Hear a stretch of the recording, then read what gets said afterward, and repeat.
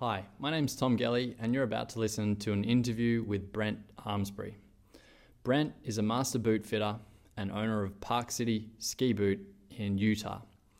Brent and I have been friends for a long time, and we caught up recently in Park City and just chatted about some really, what he's up to. But he looked at my ski boots, and if you've heard anything about what I sort of think, my thoughts on ski boots, you'll know that I sort of have some different opinions and views on how to set up your ski boots, and they're perhaps against the average or the norm in the industry. So Brent, after seeing the reason why I'd set up my boots and understanding a little better, said, let's get in touch. Let's do a podcast now on how pain came to dictate performance. Because the reason is there's history behind why ski boots are sort of modified and why there are custom insoles and those sorts of things. And you'll find out in the history, a lot of it has to do with dealing with pain. Ski boots were really uncomfortable when they went from leather to plastic. Anyway, I'll let Brent explain a whole lot more here. He has a lot more experience and knowledge on this whole thing, and it's fascinating. So with this interview, I really hope you gain some insight into perhaps a newer model or newer way of thinking and looking at your ski boot setup. We don't want you to throw away anything currently, like any custom insoles or anything. We just want to pique your curiosity and interest and maybe do some scientific testing yourself, go through the process of what happens when you change a few things. And you'll learn a little bit more about, as Brent calls it, the model of more a passive model, where the foot is supported and really securely locked in place inside the ski boot, versus a more dynamic model where the foot is allowed a little bit more motion. It's not sort of controlled as much. And so I'll leave you to be the judge of what you think of this and what you do with it. It's just information at the end of the day. And I hope you find the conversation with Brent Armsbury and myself really interesting. So after catching up with Brent in Park City in March, we had a good conversation there and sort of got the cogs turning in both our heads. Brent reached out recently and said, hey, why don't we do a podcast, a discussion with the title being How Pain Came to Dictate Performance. And we're speaking today about ski boots. Okay, so that's the topic. You've got a really kind of a nice place to start this whole kind of discussion, which is where did this all begin? And why have you chosen this kind of like topic of pain dictating performance? Hi, Tom. Good to see you. You too. So I think this all started off, where, we've been seeing some very interesting outcomes from your from your website, from Big Picture Skiing. And we're seeing some things that are kind of counterintuitive to what this industry has built up over time. Sort of they're counterintuitive to some of the cornerstones that the ski boot industry and the boot fitting industry is set in place. Okay. And it made me think, I looked at your boots, right? I saw what you had done to your boots. And it was really cool to look at how you'd set up your ski boots, because it wasn't always addressing pain, right? It wasn't like, oh, these punches or these shapes or what's going on inside this boot wasn't all just saying, hey, I'm just trying to make these things comfortable. What I was seeing is like this really well-crafted approach of how you could get the maximum performance, right, out of the boot, knowing how you balance the best, knowing how you have figured out what works the best for you. And definitely some of the things I saw in there were not what this industry promotes, okay, as a baseline. Like, you go to a boot fitter and he's like, I'm going to mold this boot and I'm going to punch all the spots where you're probably going to get pain, and they're going to put you on this custom molded footbed, full support, ski thotic or footbed. And then we're going to line you up and do canting and all these things, right? And that's not what I was seeing there. And so that got me really thinking, and how did we get here? How did we get to um, setting up equipment in a way that's now actually become a little bit counterintuitive to what we're seeing this industry promote all the way across the board. Okay.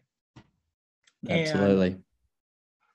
And I'm coming from the perspective of not so much boot fitting right now as from being a certified podorthist and working with runners, working with skiers, working with people who go hiking, speed skaters.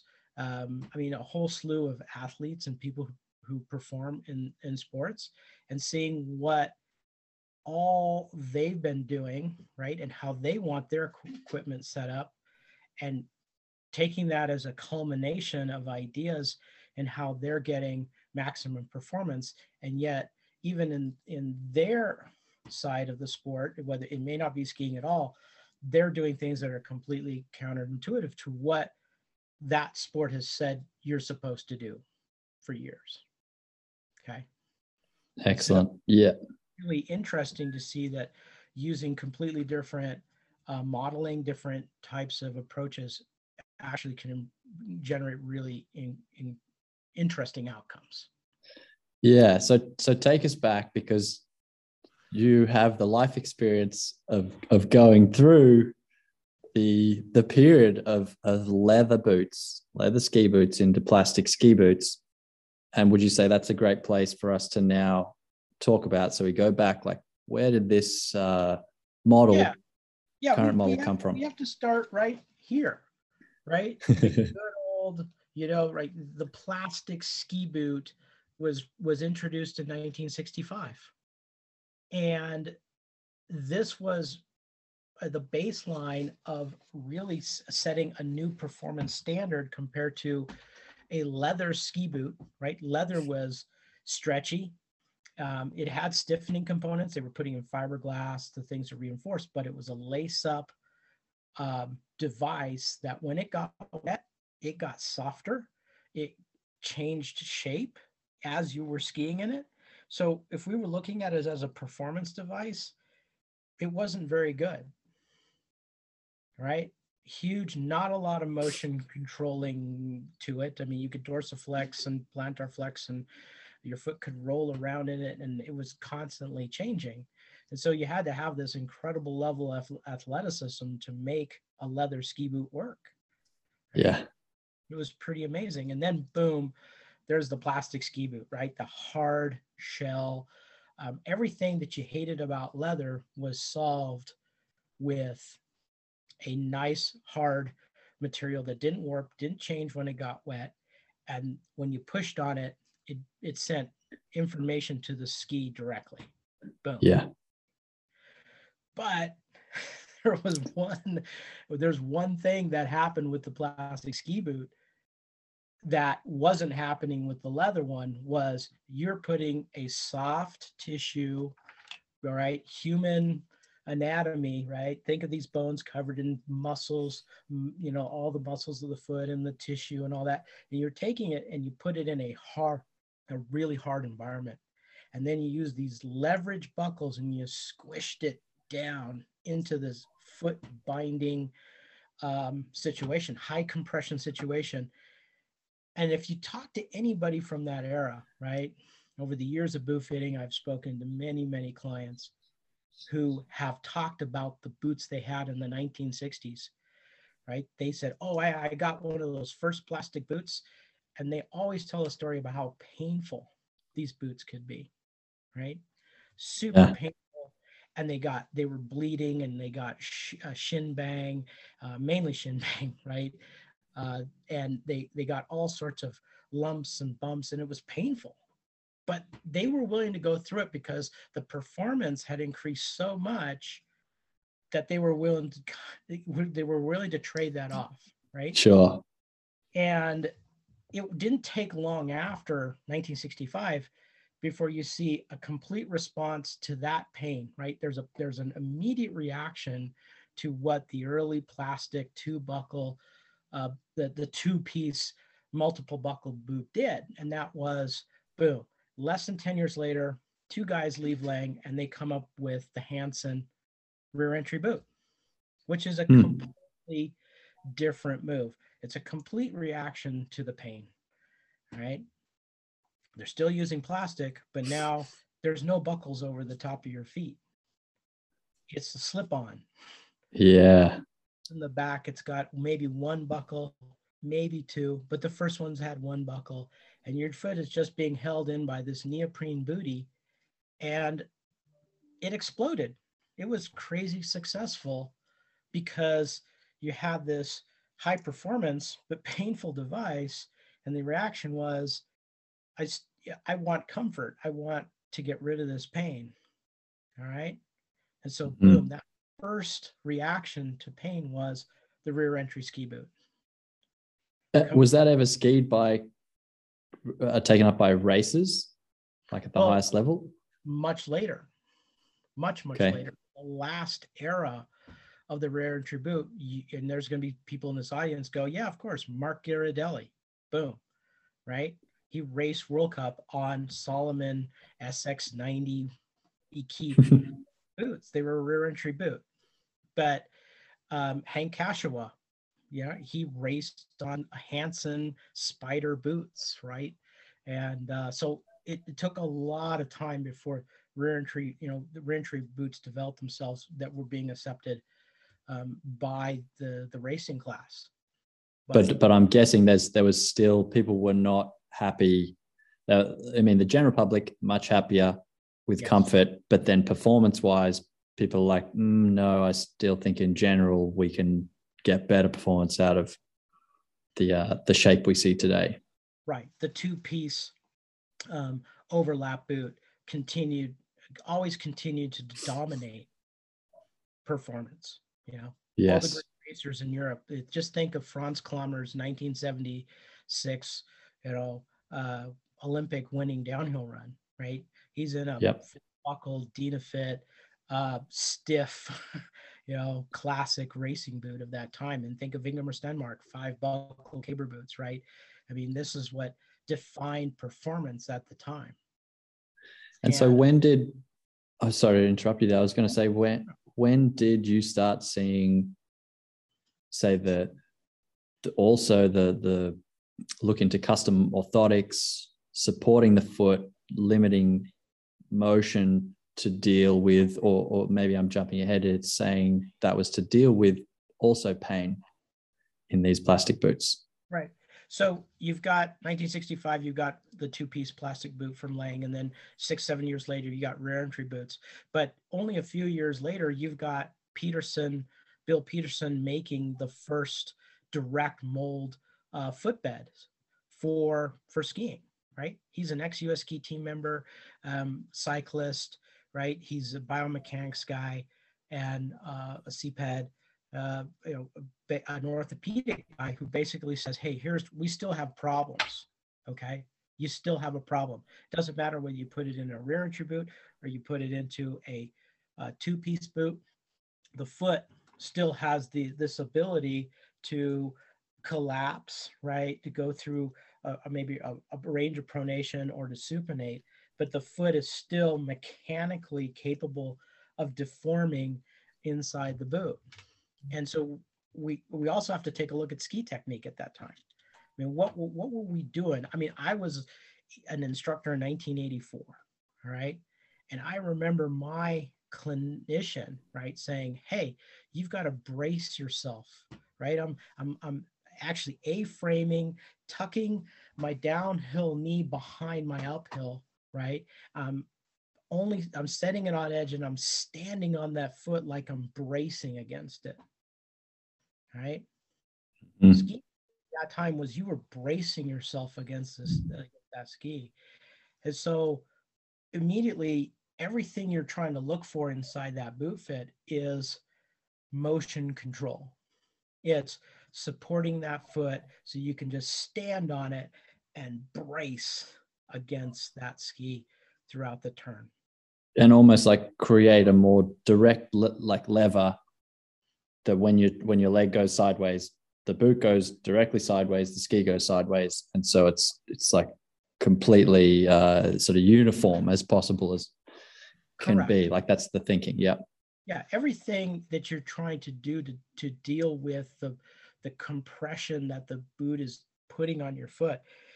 And from the technology of that time, right, we got to think that also in parallel with what's happening in ski boots, there's sports medicine, right? Sports medicine is expanding. Plastics are coming into sports medicine for foot orthotics, right? So now you can mold things around plaster casts or casts of the feet, and you can come up with these really easily achievable devices to support the foot in something that's trying to crush your foot, right? Mm-hmm. And all the time, you're trying to make your foot a better lever, all right, to brace against the forces that are happening underneath your feet and onto the ski. Yeah. Right? And so that's now we're entering, that's the ideal setup is put the foot in this sort of brace position, don't allow it to move, because where our thinking is, direct leverage, control the ski, easier dealing with the forces, and so then custom insoles are now like really what people off. are. It's just this natural progression from a plastic ski boot that generates a lot of compression around the foot and can take a mobile type foot and really bend it and really torque on its muscular structure and make it pretty unhappy. And so that natural progression is, hey, if that's crushing my foot, let's put something underneath it, underneath the arch, through the heel. Let's limit that motion as much as possible and support that foot as much as possible. And of course, the results were really good at that time if you were putting it in the context of bracing yourself against the ski. I mean, I know that my first pair of Superfeet full cork footbeds, I mean, these things were firm cork, like almost rock-like, right? With a thin fabric cover. These were great, right? 1985, this was like a massive enlightenment for me because I have pronated feet. I'd had foot orthotics when I was a teenager running track, right? And I always had pain in my ski boots, right? Pain. Mm-hmm. Boom, I get a ski orthotic in my boot and it's truly enlightening, right? It's a huge leap forward, but I'm not skiing like I'm skiing now. I'm not doing the technique that we've evolved to. I'm not looking for edge angles. Okay. I'm bracing against a 200 centimeter slalom ski that's 63 millimeters underneath my foot, right? It's got a radius of 37 meters. Okay. Yeah. I mean, everything that I'm doing is to brace my foot in that boot up against that ski.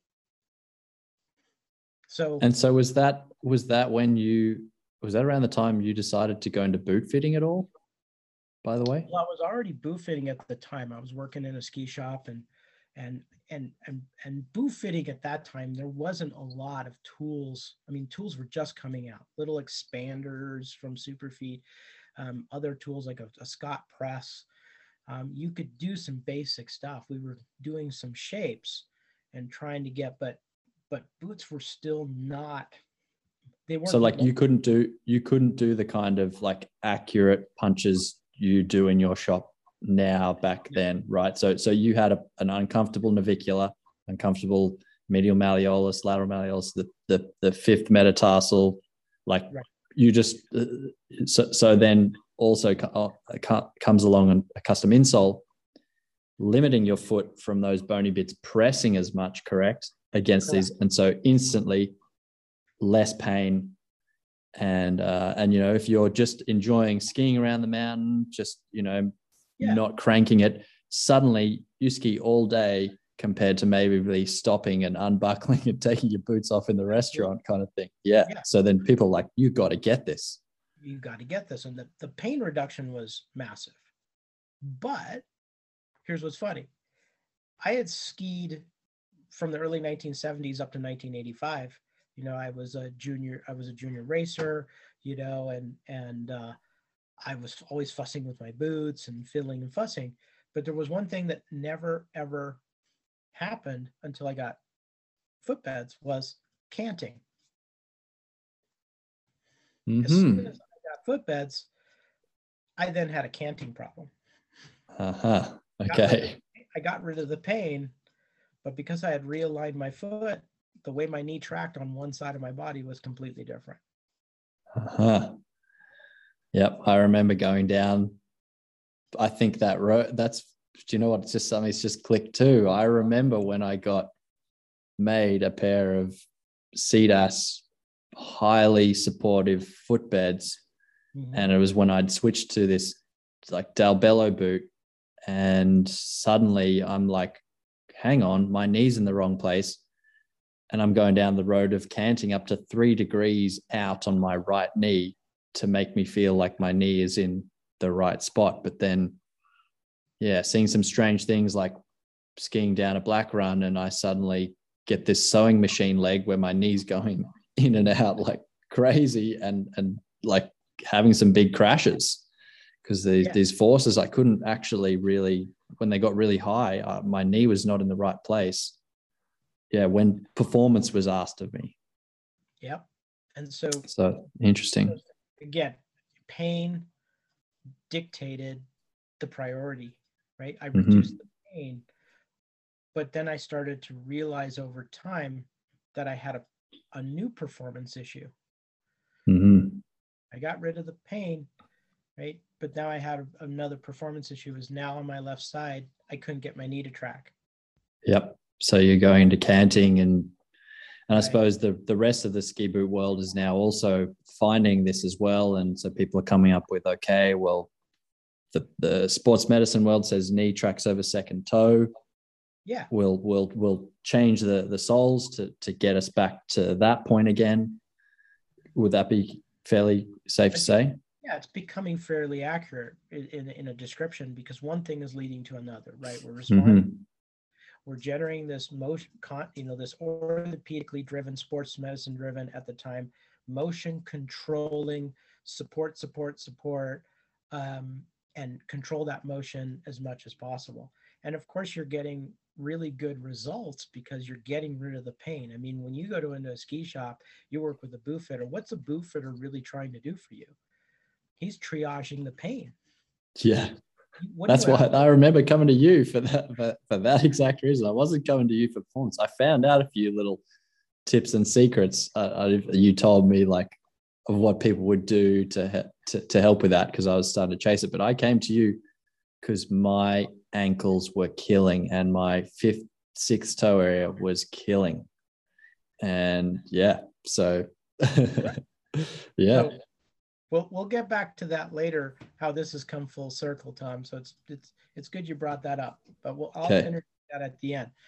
So you can see where we're going with this in terms of like we're constantly responding to pain, in terms of that relieving pain is what improves performance. Okay. This has been the cornerstone and the foundation. And in general, it works still pretty good. But we're talking about a different level of performance. If you go into a shop and you're a recreational skier and you just want to be set up so that you can go up and down the mountain with whatever technique you have, okay? Not Tom Gelly technique, okay? You're not looking for big edge angles. You're not looking for racing. You're not looking to balance on one foot, right? You're just looking to get up and down that mountain with some scarving and some pivoting and some a little bit of leaning back every now and then, and you're having a good time. The model that we've built in this industry works pretty good. But then you could even say that the modern skis also have adapted to make that very easy, very fine, skidding everywhere and having a great time going fast. Right. So like 1990s, and all of a sudden the shape ski comes out. The rear entry boot's dying. Okay. It's dying off because from a performance standard, it can't keep up with what's happening underneath your foot with a ski. Okay. It just doesn't. You've got deeper radius side cuts. I mean, I remember the first time I stepped onto a lawn SCX with about 10 meter side cut. This wacky looking ice cream spoon of a ski, and making a couple runs on it. And by the third run, it was amazing, right? Like it didn't take any angulation to get that thing to start digging trenches in the snow. And it was a sensation I had never felt before in my life. Yeah. Even though they were super unstable going straight. I mean, they were like having two squirrels, all right? And then both those squirrels were going in different directions. It took a lot to keep, but once they were on edge, it was really pretty amazing. And that's when the first, like, hey, I can actually feel myself rolling up onto edge and making these really crazy trenchy type turns. And it started to develop with like, oh wow, canting is like, oh geez, I really need to pay attention to how I'm balancing over these edges. Okay. Yeah. People are starting to realize they need to start being way more. And there's people who tried those skis and they couldn't get them up on edge. And you can just imagine if their boots were set up in such a way that they couldn't get that foot to roll to that, even remotely roll to an inside edge. Yeah. You hated the skis. Yeah. Much easier on a straighter ski to just be more in charge of where that thing is steering to. You want to steer, you have to turn your foot. These things are, tipping more, they're turning more, and they're building centripetal forces like very quickly. Yeah. So yeah. You go, I mean, if you're so used to this bracing model that your foot is completely super supported inside that boot and you're completely braced, you can't, I mean, getting up onto that round radius of ski was not a friendly feeling. If you're serious about stepping up your skiing skills, listen up. I've been working closely with the Carve team for over 4 years, and they've just unveiled a groundbreaking feature, Active Coaching Mode. And here's the lowdown. Launch it at the top of your run and go through a quick calibration with 10 turns, and it sets a baseline just below your current skill level. From there, every turn is a challenge, adapting on the fly to your skill, terrain, and conditions. No fluff, just a gamified experience pushing you to ski better every turn. It does this by using a super thin insole lined with small pressure sensors and motion detectors. It's like having a personal coach analyzing your every move. And here's the sweet part. If you hit a hot streak with excellent form and you're in for double or triple points, it's addictive, rewarding. Like I said, it's a very gamified experience, and it transforms every run into a step towards better skiing. If you're intrigued, and you should be, check out Carve and dive into Active Coaching Mode. Just Google Get Carve to find out more, and as a bonus, enter code GELLY15 to take 15% off. It's amazing. I've heard from the Carve team that now nearly over a third of the users are using Active Coaching Mode when they go out and ski with it. So why not give it a try yourself? And this is about that you go ahead. To shift, right? So we're looking at this passive model, right? This I like to call it a passive model, because that is when you put your foot right onto a supportive device, right? You've got this foot on basically an arch support, and you've got all these bones positioned in their most neutral position. All the facets are lining up. The heel is as vertical, right, as possible. It's as a neutral position, and you've got this foot now just completely encased, right, from every angle. This becomes passive, right? The muscles in here don't have to do much, right?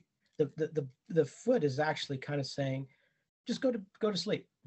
You don't have to do, just stand on it, right? And if all you're doing is kind of going back and forth the front of that ski with a little bit of angulation, you're in a very passive state with that foot. Okay, and you can generate some motion, right? There is the ability to kind of overrun that foot a little bit, but you're so contained in that device, you're not going to be able to evert, and you're not going to be able to invert very much. Yep. It's great for bracing, right? You Yep. stand, it's great for bracing. I think right here, can I jump in Please. now, just speaking a little bit of like Tom Gelly's timeline and his sort of, because I'd started out going with footbeds, just following what everyone else was saying and canting, and I've made the Australian demo team and things are going really well. And then life is like, do you really want to keep skiing for the rest of your life because you've met this woman who you're going to marry, you're going to have kids? Is it going to be enough? And I've decided, no, it's not. What am I going to do outside of that? I discover rolfing, or structural integration. And this lady in Canada, Claudia, she did these series of fascial kind of realignment, really firm bodywork sort of sessions on me. And I'm finding my body loosen up, feel better. I'm like being taught at the same time by her about, well, you should, like, if everything's working well in your body, your muscles are all alive and the foot muscles are all working. I particularly remember the foot session, feeling, just really noticing how my foot sits on the ground and where the weight is. And so at this point I go, that's what I'm going to study. I go to Salt Lake City and I learn this stuff myself. And I'm interested in going, well, this doesn't fit. If these people are saying your body is built to balance properly when all the muscles and the bones are all working, and there's all these examples of great, athletes and people that don't use external devices, I'm questioning my own footbeds. So I go home, hairdryer, take off the glue, take the first layer of reinforced arch bit off. So the shape's still there, but it's less stiff. Ski the next day at Brighton and go, I feel more and I'm noticing more what's going on in the snow. I kind of like this. A few days later, hairdryer again, flatten further, take more shape out and feel more of these things that I'm learning about in school and working on other people's bodies. I'm getting my body worked on and feeling like my whole entire system is getting more woken up. I'm skiing better. I'm skiing more symmetrically.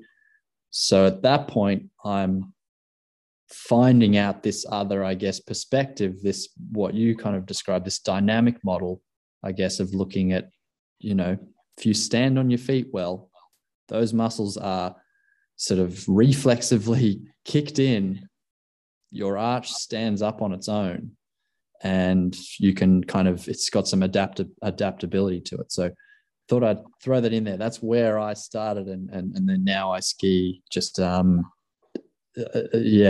without, because I'm really trying to work on being, allow my body to do as much of the work as possible. Right. And right around the millennium, right? We go to year 2000. There are studies in Germany that are being done at looking at a new model, right? Like the Germans were like, they're the orthopedic gold standard when it comes to foot orthotics and supporting the foot and arch supports. I mean, if you look at foot orthotics, they have like the highest per capita penetration foot orthotics of any country. Like 25 or 26% of the country wears some type of foot orthotic that's prescribed, right? Interesting. Mm-hmm. And you also find that in Australia. You have a huge podiatry foot orthotic industry, right? Yep. And you find that in developed nations, there's really high penetration. And even the United States, a lot of people, are running in, have running orthotics, right? Prescription, firm, acrylic or carbon fiber, really firm foot supports, right? And so right about 2000, this new model is starting to become more evaluated and saying why we still have this really strong record of injuries, right? We've got running shoes and we've got cushioning supports and we got orthotics, but how come people are getting injured still so much?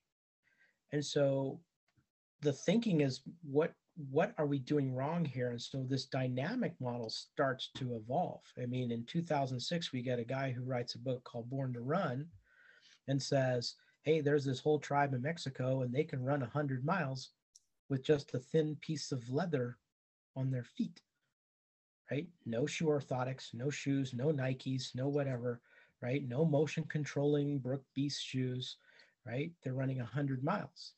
And so this whole new dynamic model is starting to form around the idea that maybe, and I'm not saying this is 100% correct, but maybe we're over supporting.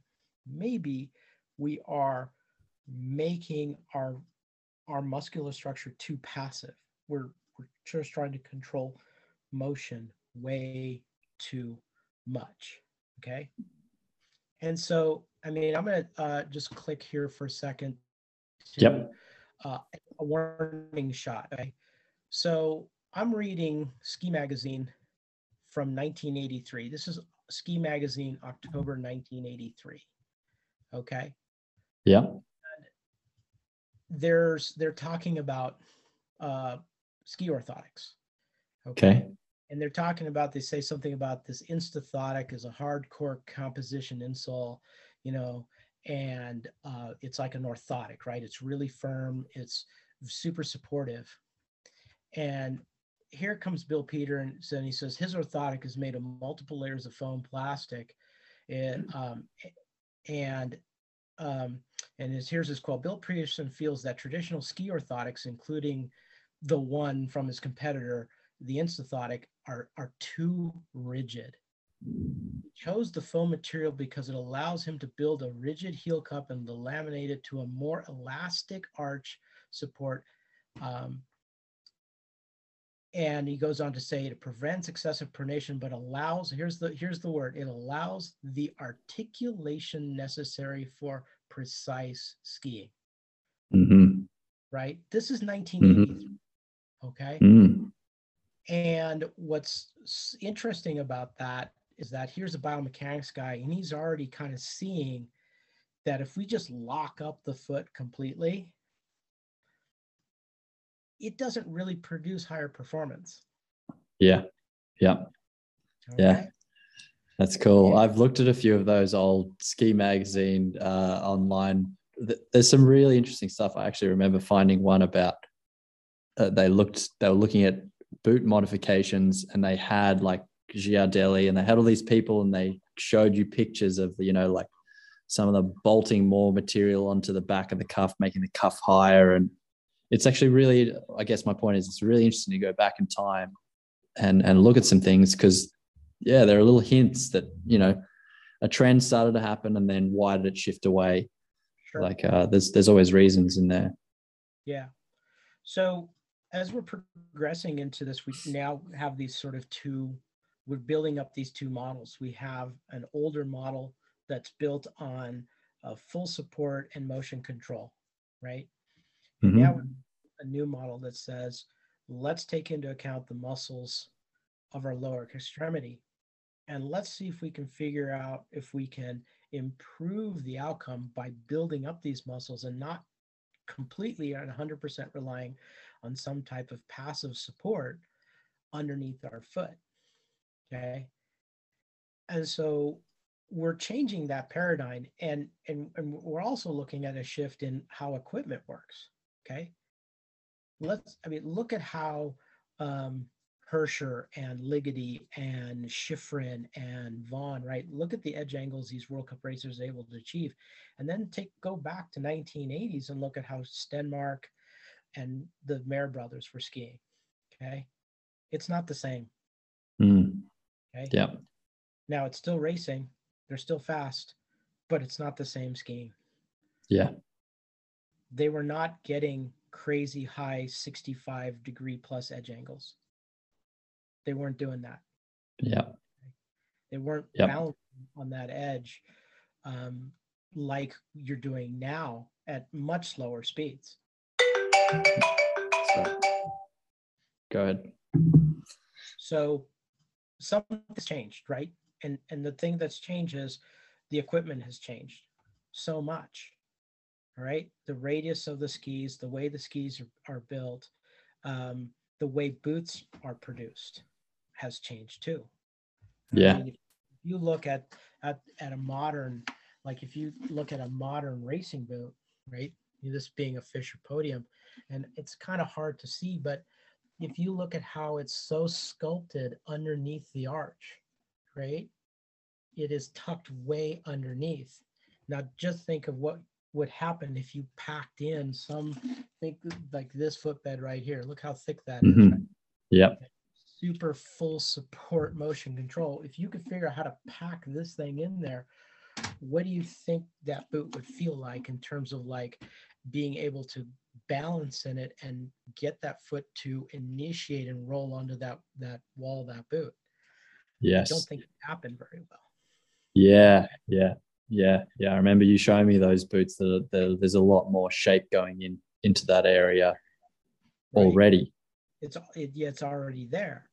Mm. So the equipment has changed quite a bit in terms of the performance and how it's being modeled, right? 3D modeling and CAD CAM and all this stuff.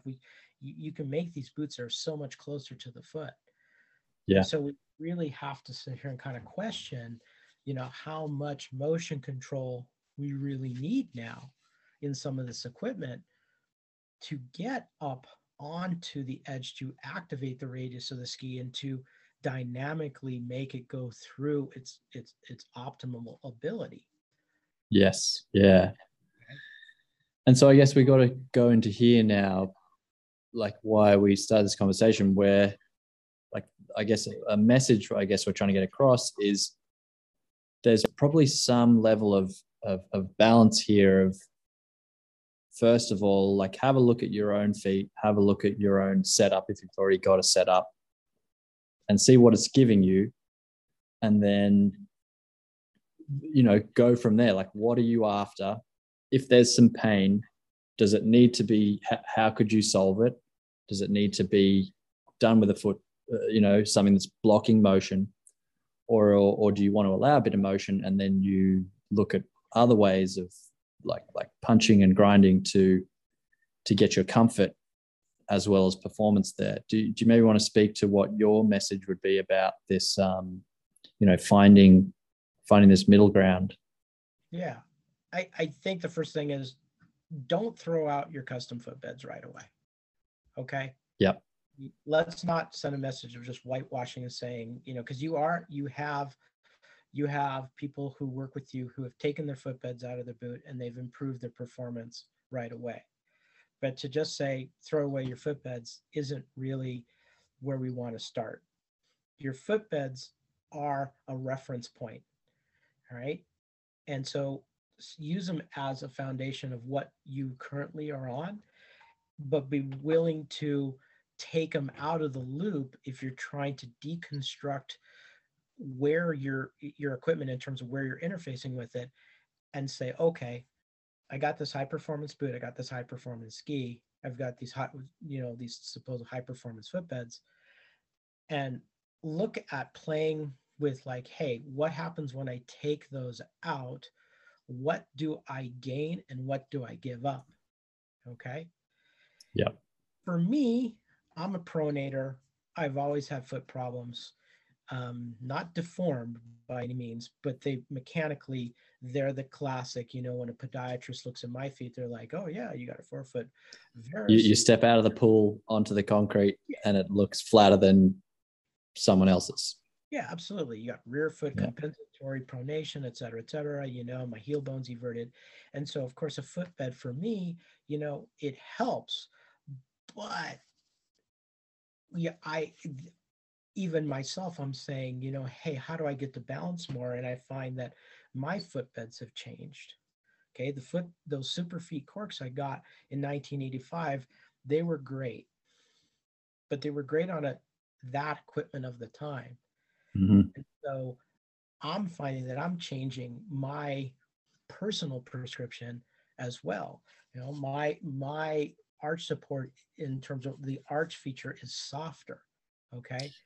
You know what? I'm just going to jump. I think what's really cool is, because I learned this from one of my mentors, if you've lived most of your life pronated, so you're there, And we're talking about this dynamic model that's allowing motion. If you're already stuck in one place, you're also just as good as being stuck in neutral, right? So for you add a little bit of motion change or positional change. Now you can actually, when you load up the foot with balance, with ski forces, motion occurs, muscles react, things happen. So I'm just saying, I think you're like probably speaking to those types of people. The orthotic is, or the custom insole is helping you experience emotion that is really helpful in making a good ski turn. Right. And you should take your existing equipment and use it as a reference point to then compare it to something completely different. Like if you take your footbeds out of your boot and just put the stock one in and go ski on it, what changes? Mm-hmm. Right? You feel like you can engage better. You feel like you can roll or evert onto the wall of the boot with more emphasis or more engagement? Can you supinate or invert to the uphill edge better? Do you feel like you're flatter? You what are the things that you're benefiting? And then what are the things you notice? Hey, I can go out and ski on my boots without footbeds. Yeah. But my result at the end of the day is I got some pretty achy feet. The muscles are, for me, they're overworking. But do I want to build some super rigid foot orthotic to completely to counter that? And the answer is no. Now I'm modifying my gear over time based on what is happening with the rest of my equipment, like my skis and stuff. And so I'm not just throwing things out and eliminating them. I'm rebuilding, reconstructing the foundation that I've had before. I'm tearing it down and then rebuilding it back up. Okay? Yeah. It's not a complete replacement or elimination. It's taking what I've works for me and then modifying it and then taking some stuff away and putting some things on and then finding where I'm balancing. Yeah. And so get back to you, like you learned some things from me way back when we worked together, but then I learned something from you just recently. I watched your video about balancing in a boot. And so, of course, I'm in my boot and I got my footbeds in there and I'm bouncing up and down and standing on one foot. And sure enough, on the medial side of my left foot, my foot is hitting the wall of the boot. And I'm noticing all season, I've been having some trouble with a little bit of engagement, having to make a little bit extra compensation on the left side. And sure enough, when I'm standing in the boot, I'm hitting it and I'm not balancing as well. So off to the back room I go. I put a nice, even, long punch across that medial side of the boot. I, jump back into it and boom, my balance is instantly better. So I learned something from you too. Come full circle. Yeah. And, sharing info. Yeah. I'm learning stuff. This podcast, it's great. And I think I think that's probably our main message. There's some great information out there. Be scientific about your process. Don't be just like a zealot, just going, right now I'm in this camp. Oh, now I'm in this camp. It's just test what comes from doing this, what comes from doing that, and then how do they compare. There's going to be negatives and positives to both things, and you got to weigh up what's your goal. Are you looking to be the next Ted Ligety? Are you looking, like you said, to just ski into your old age? You don't really care about how you look or what you're doing. You just want to be comfortable. So yeah, if you look strictly for pain-free, then it's going to dictate your performance. If everything your equipment is just no, I want it to be 100% pain-free, then you're going to eliminate a chunk of performance out of it. There's no ifs, ands, or buts. If you're willing to be comfortably uncomfortable sometimes, right? Meaning you're trying to get the best possible connection and you still put up with things that might not be, really 100% comfortable, you're going to find how to get the maximum performance. by Yep. slowly carving, sculpting, shaping, getting rid of those little edges of annoyance, right? Just finding those Yep. little things that keep your foot from, your feelings to be, totally uncomfortable, but getting to a point where you're like, man, I can still really generate the motion I need and still be comfortable enough that I can do this all day long. Yeah. And, on that, because I think it's going to speak to what's coming in the future from you and I, which is at home, some simple steps, some things you can do with your current boots to start this process. Because the current boots I've got, there is a lot of hours tinkering, adjusting. I mean, you just adjusted your boots again the other week. Yeah. There's a process. And so we would like to share some more info on some of the steps, some of the little tricks and things with really simple materials that people can do. So do you want to speak to that part? Because I'll finish up. So basically, if you go down this road, you're going to need to invest some time, either yourself or paying, for the time with a boot fitter to also do these modifications. Correct. And there's things that we're going to talk about in the future, or show examples of how you can figure out how to find the best balance underneath your feet, right? And how to do a diagnostic, because what's important here is that when you do go into a fitter to do some of that work, right, to maybe make it more elegant or to interface in your boot better, right, what you're saying is, I'm looking to get maximum performance out of this equipment, not, hey, I'm looking to be pain-free. Because what we've built in this industry over, and what we've already gone through in terms of this chronology, is that the overwhelming paradigm we've set in this industry is how to be pain-free. Okay. And not really saying, how can we be performance maximum? Yes. And so when you go to fitters and things like that, we are basically biased, trained, and pushed towards complete pain-free. Okay.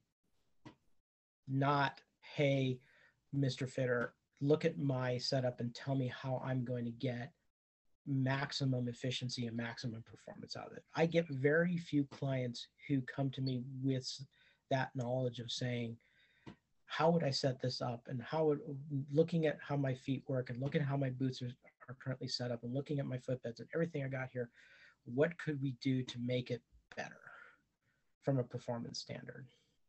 Yeah. Yeah.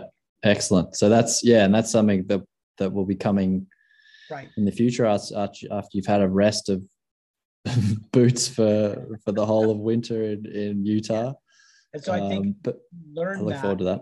Yeah, if you gain if you start experimenting with your own gear, you're actually gaining knowledge and building your own language that you can then translate to somebody who can then implement it in your gear and go, great, I know exactly what you want. Boom, boom, boom, boom, boom.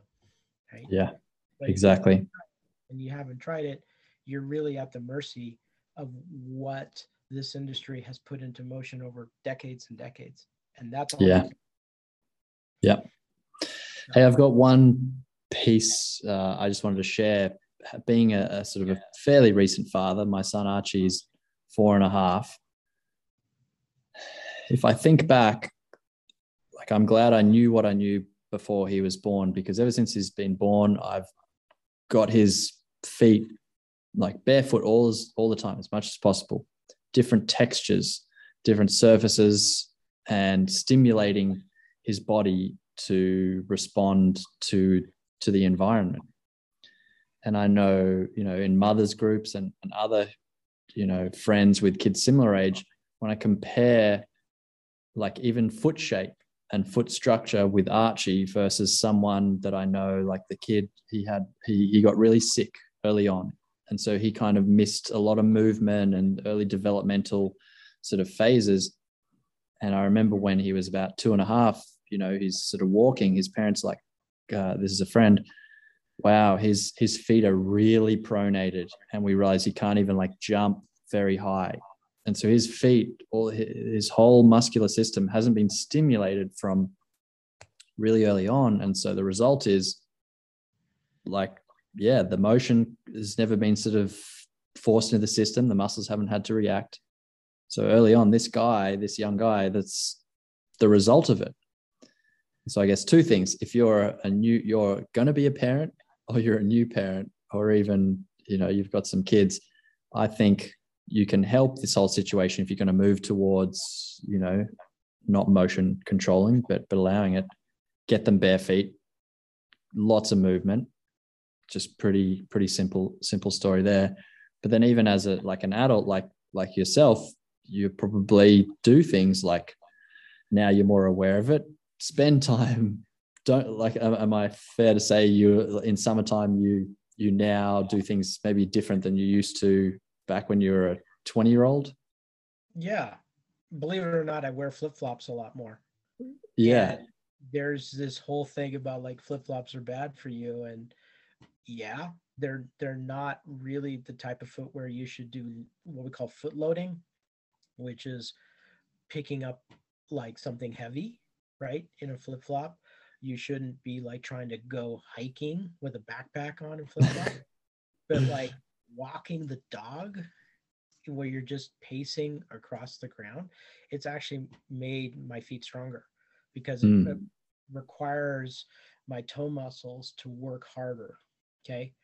And it requires my plantar fascia to basically work a little bit more in a controlled way. Yeah.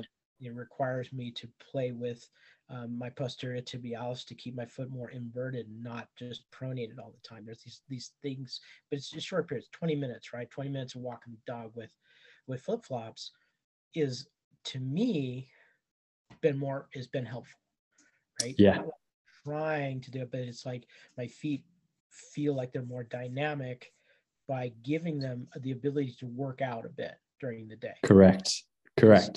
Just wearing a rigid supportive shoe all the time. Correct. Yeah. Now, and so the message that's it's never too early and it's never too late. Yeah. Because we see stories on YouTube of people transforming their bodies. Like, your body adapts to what you do with it. And so get it out of that environment. And like your story, you could start with literally 5 minutes. But I really think it's important, if you're looking to go down that road of performance, you're probably going to need to do some work with your body. And all the students that I've encouraged to make this transition, we've done a lot of work on technique, how they're moving their body, dry land exercises, all sorts of training.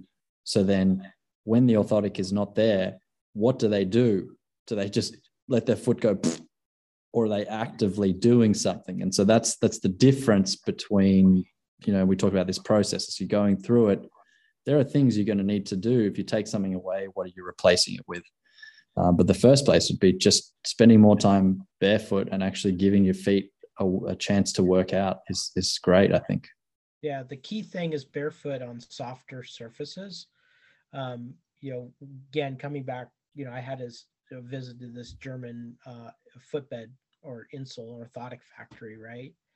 And it was really interesting because they like to make their footbeds really soft. They like PU foams that are fairly soft and very cushiony.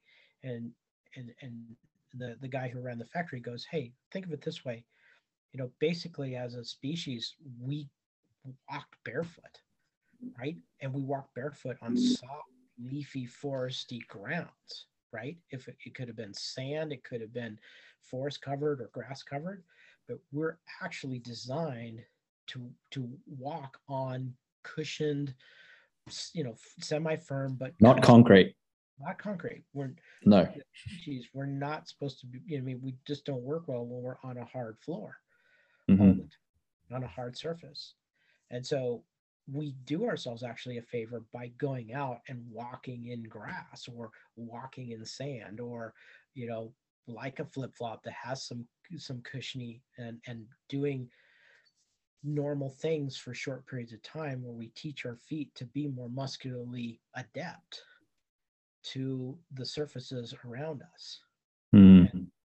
I mean, it makes a lot of sense, right? That a hard piece of plastic underneath your foot all the time, or a hard asphalt surface all the time, is could be, is very likely to be detrimental. But if you go through different types of terrain, like different types of surfaces, and you allow your foot to adapt and learn how to control that, or adapt to that, I think you're basically training, you're training your feet. But at the same time, what's been really interesting is watching how different types of feet work with ski boots. So when I work with people who wear hockey skates or climbing shoes or speed skates or soccer shoes, when they actually foot bind, have a period of foot binding, they actually understand the ski boot a lot better, because they're used to binding. They're used to binding for a period of time and then releasing, binding and releasing, binding and releasing, which is really interesting. So some people, like, they don't ever have anything contained around their feet, and then they jump in a ski boot, their eyes pop out of their head. Yeah. Right? Yeah, I guess it's a tolerance thing, right? Same with if you're used to walking in soft shoes all the time, and then you go walk barefoot and you're like, ow, the ground is spiky and hard. And so I think the diversity is important in that. You need to train your feet in both directions, and that is to understand what it is to be in a compressive environment, how to respond to that compressive environment through muscular control, right? And then to release it, and then get new sensations of where you're having to use your feet and your lower extremities to compensate for different surfaces. Yeah. Great. Yeah. All right. So there's the story of how pain came to dictate performance. And I think it was really interesting to hear, especially the backstory.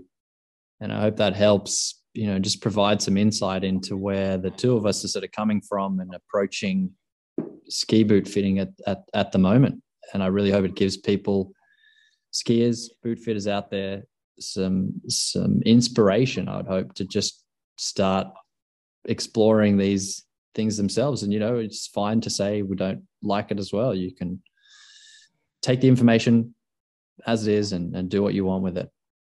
But we wanted to put it out there. So I appreciate your time, Brent, as always. Thanks very much. Yeah. And I look forward to our upcoming sort of series on what people could do next.